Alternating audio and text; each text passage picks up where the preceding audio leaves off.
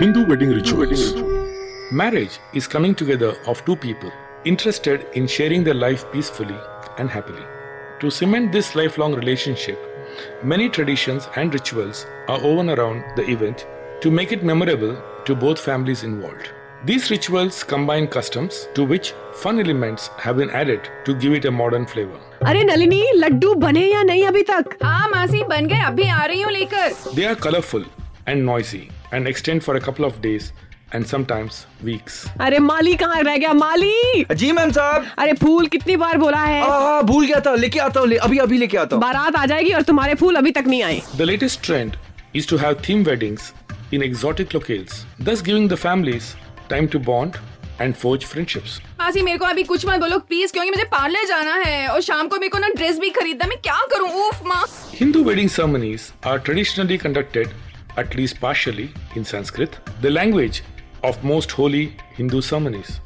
The local language of the people involved is also used since most Hindus do not understand Sanskrit. The pre-wedding ceremonies include engagement involving both oral agreement and written declaration, arrival of the groom's party at the bride's residence where they are formally welcomed. A good marriage is where both people feel like they're getting the better end of the deal. You're tuned into Marriage Masala.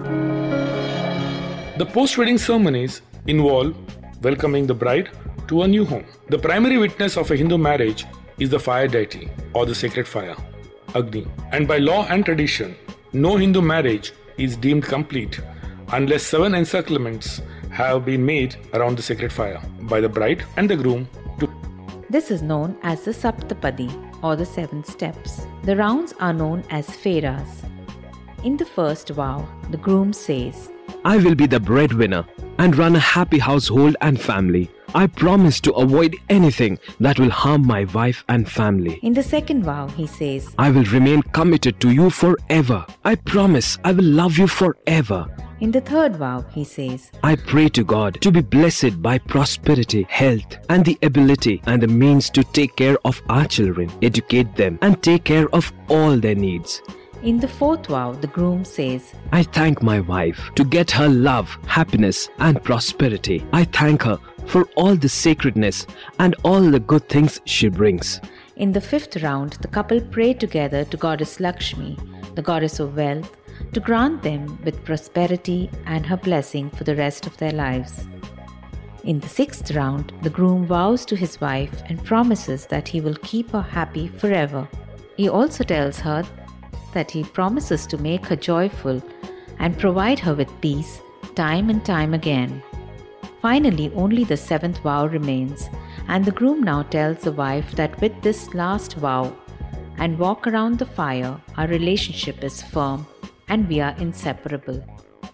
He also tells his wife that now you are mine forever and I am yours, and may we live happily together. After the groom takes these 7 vows, the bride too reciprocates them. After crossing 7 steps with me thus, you should become my friend. I too have become your friend now. I will never discard this friendship, and you should not also do that. Let us be together always. Let us resolve to do things in life in the same manner and tread the same path. Let us lead a life by liking and loving each other, having good heart and thoughts. Let us have same and joint desires. I will be Sama, one of the Vedas, and you will be Rig, another Veda. Let me be the heaven and you be the earth. Let me be the Shukla, moon, and you be its wearer. Let me be the mind and you its spokesman. Hindu wedding rituals.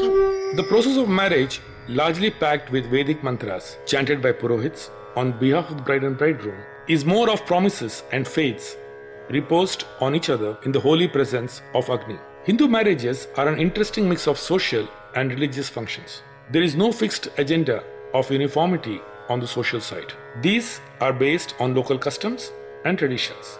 On the religious side, with minor variations, they follow some specific rituals as indicated in the Vedas.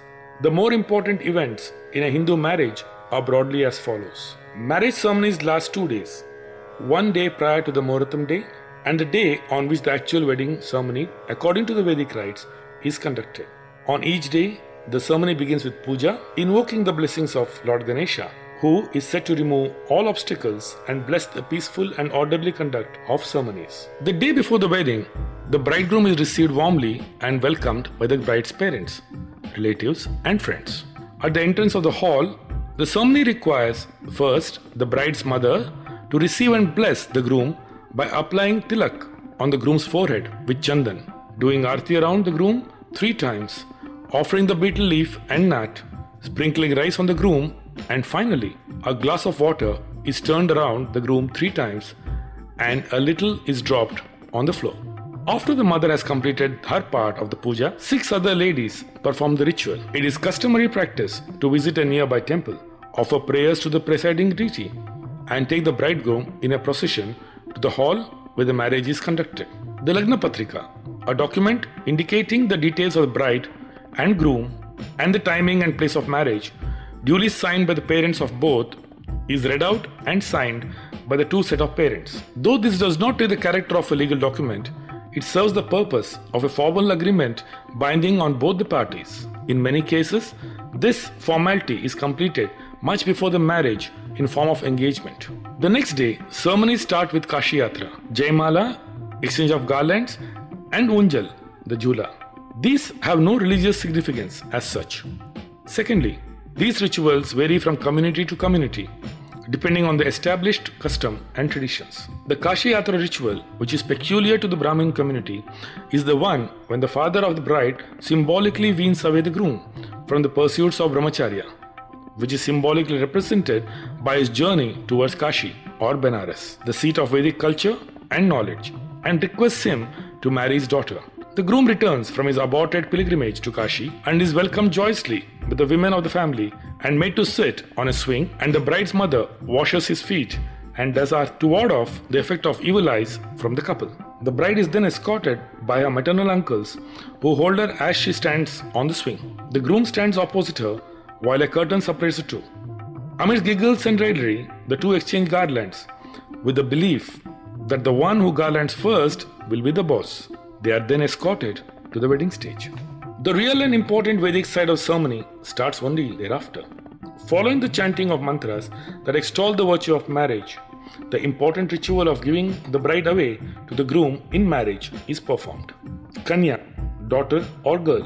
Dan means giving away. This is one of the most important parts of the marriage ceremony, in which the bride's parents give their daughter away to the groom by entrusting their daughter to the groom. In South India, Brahmin families, Mangalya Dharanam is considered to be the most important ceremony. Though there is no special mantra for this, the groom recites, "This yellow rope is Mangala Sutram. This will help my longevity. I shall now tie this rope around your neck, and I pray you live happily for 100 years.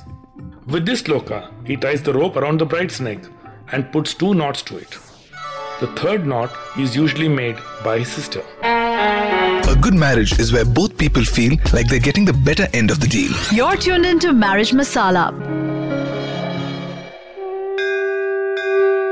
Hindu wedding rituals. The groom first offers the sindoor 3 times to Lord Ganesh and then 7 times to Mother Earth. And once that is completed, he places 6 dots on the bride's middle part of her head from the front to the back. Then he connects the dots, making a continuous line, and then places the 7th dot on her forehead. Then comes the sentimental farewell ceremony, where the new wife, after marriage, says her final goodbyes.